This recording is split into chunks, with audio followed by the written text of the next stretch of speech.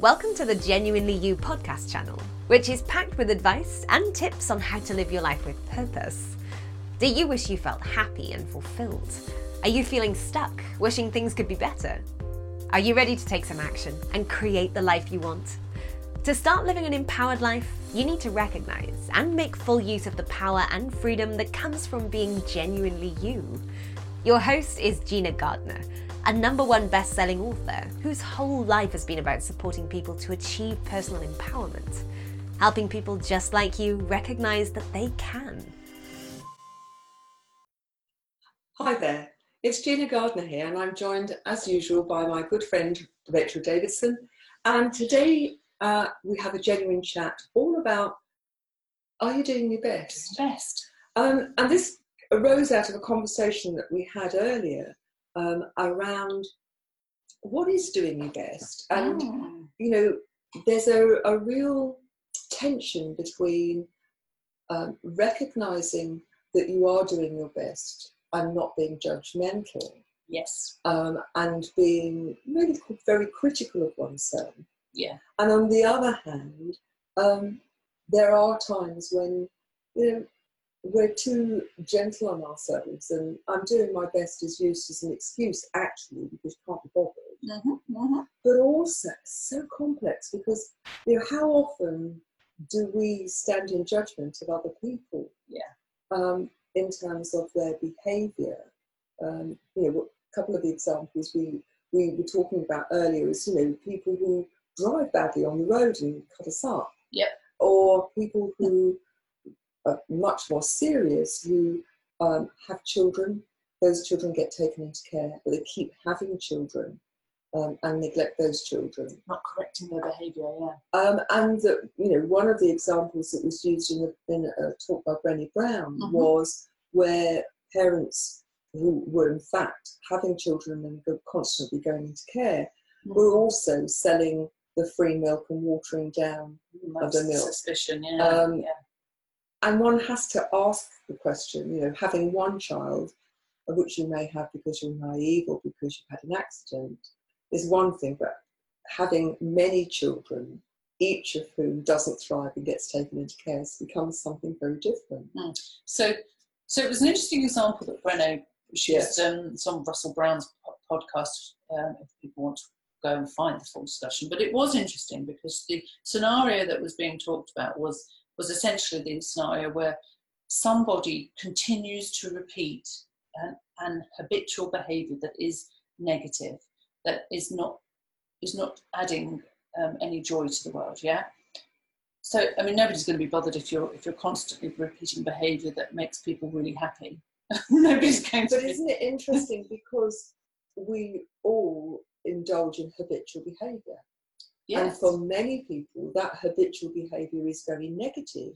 It's destructive, and it may only be destructive of them personally. Yes. In terms of their relationships, in terms of the way they sabotage success at work and so on for themselves. Yes. And I wonder whether is there a qualitative difference when those behaviours start to impact negatively on others? Well, I think it's when an example of somebody repeating a behaviour that is negative in whatever way, I think that's when this question of do you think that they're doing their best becomes tricky. Because there is an innateness within all of us, I think, to judge an imbalance. Yes. It feels, you know, the universe is meant to be in balance, and it feels wrong to be around those people who are constantly repeating negative, destructive, whatever behaviour. So you often find that people who are, you know, have compulsions, addictions. Yes. People who are constantly dieting and then constantly putting the weight back on, are often unfairly, but they are judged by society at large in some way for not doing the best. So I don't know, overweight people will often be spoken about as, well, why can't they just? It's, you know, people think, people innately feel that there is something wrong with that person. That they're weak-willed. Yes. You know, people who get depressed, for instance, and who on the face of it look like they've got everything perfect with their life, people will jump to a judgment of, why can't you just be happy? Yes. You know, just cheer up. What have you got to be unhappy about? And there's not a great deal of compassion in those moments for the person's much more subtle, complex, very probably bringing baggage from history forward into the present with them. And there's not a lot of compassion for that. So this scenario that was being talked about, this family that were constantly repeating destructive behaviour around addiction, substance and gambling, I think it was, and sort of the last thing on their priority list, these two parents were their children, they were being very heavily judged. And the discussion around it went, is that right? Should they? The word that was used in judgment of this family was, I hate this family. It was a very strong emotion that was very described. pejorative. And that really got me thinking, because the scenario was hateful. From what we're told, devil's in the detail, from what we were told, children were suffering at the hands of two adults who frankly should have known better, and if they were capable, you see how judgmental and black and white I begin to sound? They should have known better. I previously did a lot of work with one of the local councils looking at the interface between children in care, foster carers and schools. Now, the statistics for kids in care are blood-curdling. You know, girls who are in care are 66% more likely to have children who go into care. Why? Because they've never had modelled for them what effective and good parenting looks like. The boys are many, many times more likely to end up in prison. But these children often, some of the examples were that they had been moved 17 times in a year. That as soon as they made any sort of relationship, that they were moved to another family and another family and another school. So when we make that judgment, they should have known better. It's a really interesting one, because if they'd had the same experiences as ourselves, they should have known better. Exactly. That is the point. It's kind of like standing in judgment of a blind person who can't describe the colour red to you. It's like nonsensical. They're doing their best with the abilities that they have been given. Now, I think the reason that this becomes so complex is you have to set this against the hope that people will learn to do things differently. That there will be something that comes up in their life that will help them recognise that negative pattern of behaviour. Whether that's being negative to themselves, we've talked about eating habits, for example, looking after oneself, beating oneself up, which are very common negative habits, or as a parent of a child, when you've been through the care system, that you would want your child to have a very different, more positive experience. Okay, because that was the flip side of this sort of discussion about, are these people doing the best? And it wasn't overtly stated, but there is sort of a bit of a whiff of, so if somebody says to me, well, I'm doing the best, does that mean I have to accept the kind of crappy behaviour that's coming my way? Do I have to just shrug my shoulders and say, oh, they're doing their best? Or is it judgmental of me to say, but I will not accept that behaviour? I think it's how you do it. And I think with all of this, the devil's in the detail. They're saying to other people that this is not good enough. You also need to, I think, at least provide the opportunity for them to develop the tools to improve. Of course, they've got to be willing to engage in the process. But let me put it in a different scenario in terms of parents.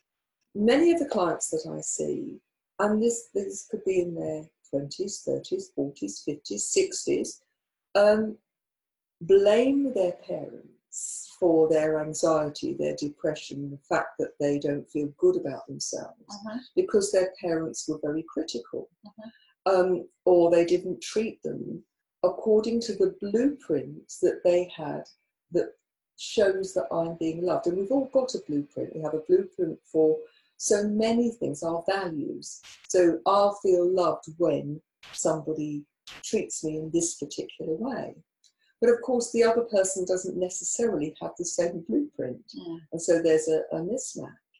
Now, when I talk to those clients about, your parents, given the emotional and intellectual and experience resources that they had, were doing the best they could in that moment. It may not have been good enough for you. But then you have a choice as to whether or not you let that colour the whole of your life negatively, or you use that in order to become the best version of you. Yes. So you can use that negativity Yes. to be an excuse, or you can use that negativity as a learning opportunity to take you forward into something that's much better. Yes. Yes, and I think it is really about understanding that life doesn't give you scenarios that are easily black and white. Well, you wouldn't learn it so much if they were, would you? And also, life isn't linear. No. So No. so setting and understanding, setting boundaries in one area of your life doesn't necessarily mean that every single area of your life is now operating at its best. I mean, my daughter has a good example with one of her friends. There are many of them going through it, whose parents are breaking up, and her friend is obviously suffering with it. And that is leading to her friend being quite snappy when Esme is attempting to empathise or sympathise, because of course Esme's been through it too. And Esme feels quite hurt about this friend's behaviour, and her comment was, "Well, she's not being a best friend, is she? No, in these moments, it's true, she's not." So I said to her, "Well, friend's name is probably trying her best, given the fact that she's probably having a great deal of a difficulty controlling her upset and her fear of what's coming." "Yes, but why does that mean I have to have her bite my head off?" No, good point.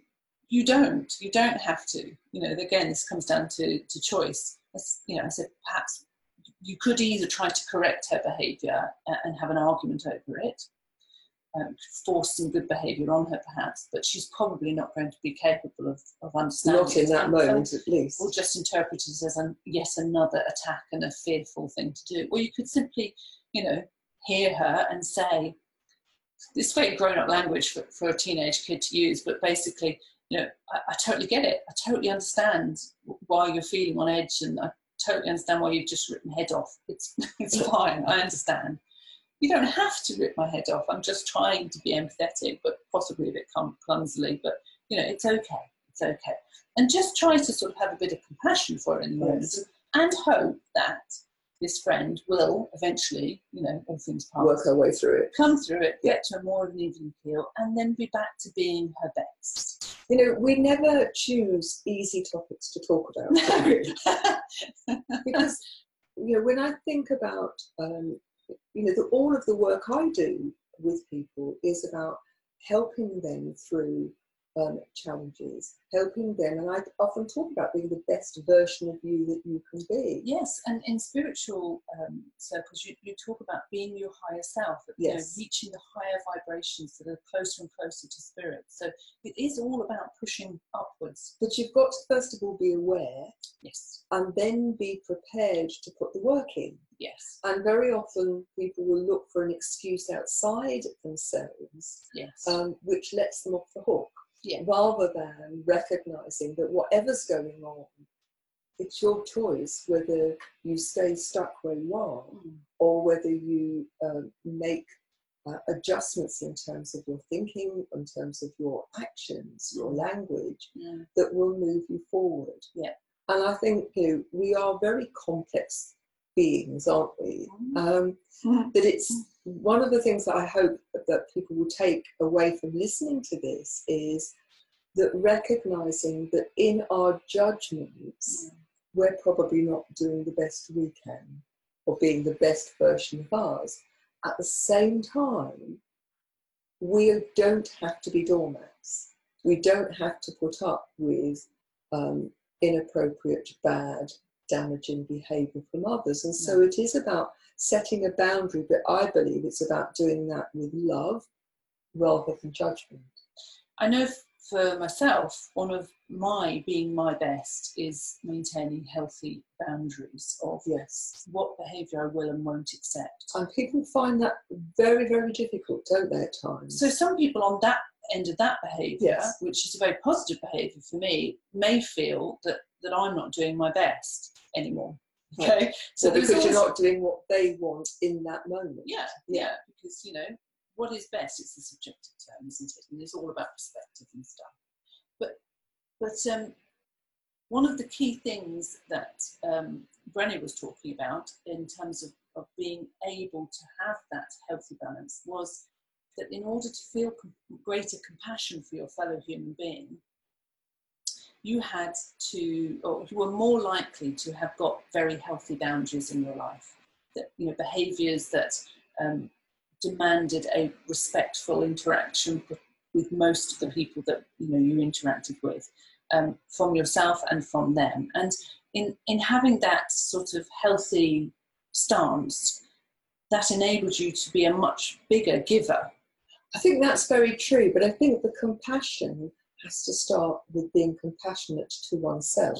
Yeah, well, I think that's the act of boundaries. But not indulgent. No. And I think a lot of people get those two somewhat mixed up. Yes. They're being kind to themselves when in reality they are being indulgent, which is a very destructive way of behaving, because it keeps you stuck in the very opposite of being your best, highest self. Yes. And that's true also of people who are happy to put up with bad behaviour. Well, they do it because they don't feel they deserve anything better. I think there probably is that going on, but the sort of the headline statement is, I love them and I want to do my best for them. So, well, let me give you an example. I was talking to someone last week, and they have a son who takes drugs and who is an abuser of alcohol. Mm-hmm. And he'll go through periods where he's very loving and very nice, and then periods where he becomes very, very different. And at the age of 18,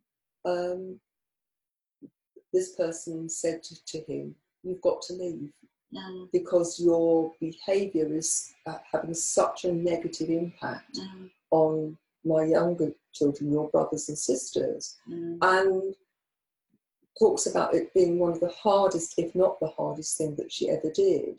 But she recognised that if she allowed him to stay, that she was being complicit in his addiction, that she was giving him the opportunity not to take responsibility for himself. And, that's an extreme example, but I wonder how often parents, partners, bosses become complicit in the very behaviours that they want to change. Yeah. And that they assume people are doing their best, when reality, I think very often, they're taking the easy route themselves, because doing their best requires them to stand firm and to be perhaps unpopular in the moment and do things which are very tricky. Yeah, that reminds me of the other aspect of Brené Brown's example, where she uses an absolute higher power. She says basically to these people who are talking about their issues around believing certain people are doing their best, and she says, right, now you have to imagine that God comes down to earth and says to you very clearly, that person is doing the very best they can. And you cannot argue with God. Some people do. But in this scenario, you cannot argue with God. He, she, it, whatever your belief is around the higher power, has come down and said absolutely categorically, that person is doing the very best they can. Okay, so now you've got a dilemma, because your belief is potentially that what they're doing is very wrong, not the very best. Yeah. That they're damaging other individuals, or whatever. So what does that say to you? If the universal law is every single person on this earth is doing the very best they can, what does that mean? And I think the message is, look to yourself first. Yeah, always. Because you have freedom too in this scenario. You have freedom to say, I don't like the behaviour of that person over there, but I'm going to give them the benefit of the doubt and believe the high power that they are doing the best that they can. But that doesn't mean to say that I can't go and do something that is a better version of me. So for my scenario, it was, I need to put in place boundaries. That needs to be the best I can be. I'd like to add a couple of things to that. The first is, I think that people are doing the best they can in that moment, with that set of the baggage that they bring. And so from my perspective, one of the things that comes out of that is, you can put boundaries in there. I think that's important. But at the same time, you offer the opportunity for those people to have a different experience, to learn, to be a different version of themselves. Yes, you give them the opportunity understand the consequences and to recognise that that the way of operating isn't appropriate, and that there are better ways of doing it. If they still continue, or even right from the beginning, I do believe you have a moral obligation to protect those who can't protect themselves. So whether that's the children or the animal or whatever, that you take it out of that toxic environment, and you do the best to make sure that that child, if we're talking about a child, doesn't repeat the patterns. So one of the things I have a real issue with is that I believe that for youngsters, the most vulnerable of our society, are taken into care, and not always, but very often I think they are abused by the system.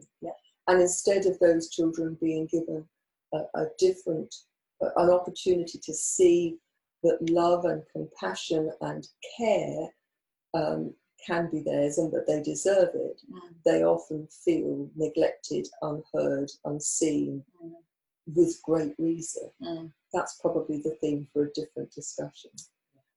So, as we're coming to the end of this discussion, I wanted to ask the people who are watching this, what's the best you can do? Are you your best self? Are you limiting yourself to the how you are now? Most of us stay in our comfort zone. We do what we've always done. We operate habitually. And, one of the purposes of these programs is to raise awareness. Now, that's not to raise awareness for people to beat themselves up. That's not what I'm talking about. But to recognise that however good we are, however able we are, however many skills we have, I believe there's always the potential to be even better. The presupposition that you don't have to be bad, but actually you can build on that. You can go deeper. And for me, the work is always about what you're going to do working on yourself, rather than looking for somebody out there to solve it, to fix you. You're not a victim unless you choose to be. If you're going to write your own life story, and we're both authors, if you're going to write your own life story, then doesn't it make sense to make yourself the hero or heroine? It's much easier to write other people's life stories. And that's an interesting point, because it's much easier to hence the judgment. Look at other people and say, oh, they're not doing it right. Would love to know what you think. Please let us know through the Facebook group and Genuinely You. But I'd like to leave you with the opportunity to take up the Genuinely You 7-Day Happiness Challenge. Most people would like to feel happier, and it gives lots of tips and ideas and principles for you to live a happier life. But I think when people are living their happiest life, then they feel they're doing the best they can, aren't they? I think that's very true. Get happy, be the best. So you'll find the link below. Go and do the happiness challenge and spread a bit of happiness. Get other people to do it too. Yes. Now, both of us are authors, that I just said, and Rachel's written The Point of Me, and her second book, called The Truth of Her, is soon to be published. You'll find my latest book. We're both international #1 international bestsellers, which we're very proud of. But you'll find my latest book, Thriving Not Surviving, The 5 Secret Pathways, Happiness, Success and Fulfillment. You'll find that on the website. But I want to leave you with my call to action, my suggestion to you is go and sign up for the Happiness Challenge. 7 days will cost you nothing but a little bit of thought and a little bit of time. And there'll be something there that will help you be even happier. So thanks very much, and we'll see you next week. Bye.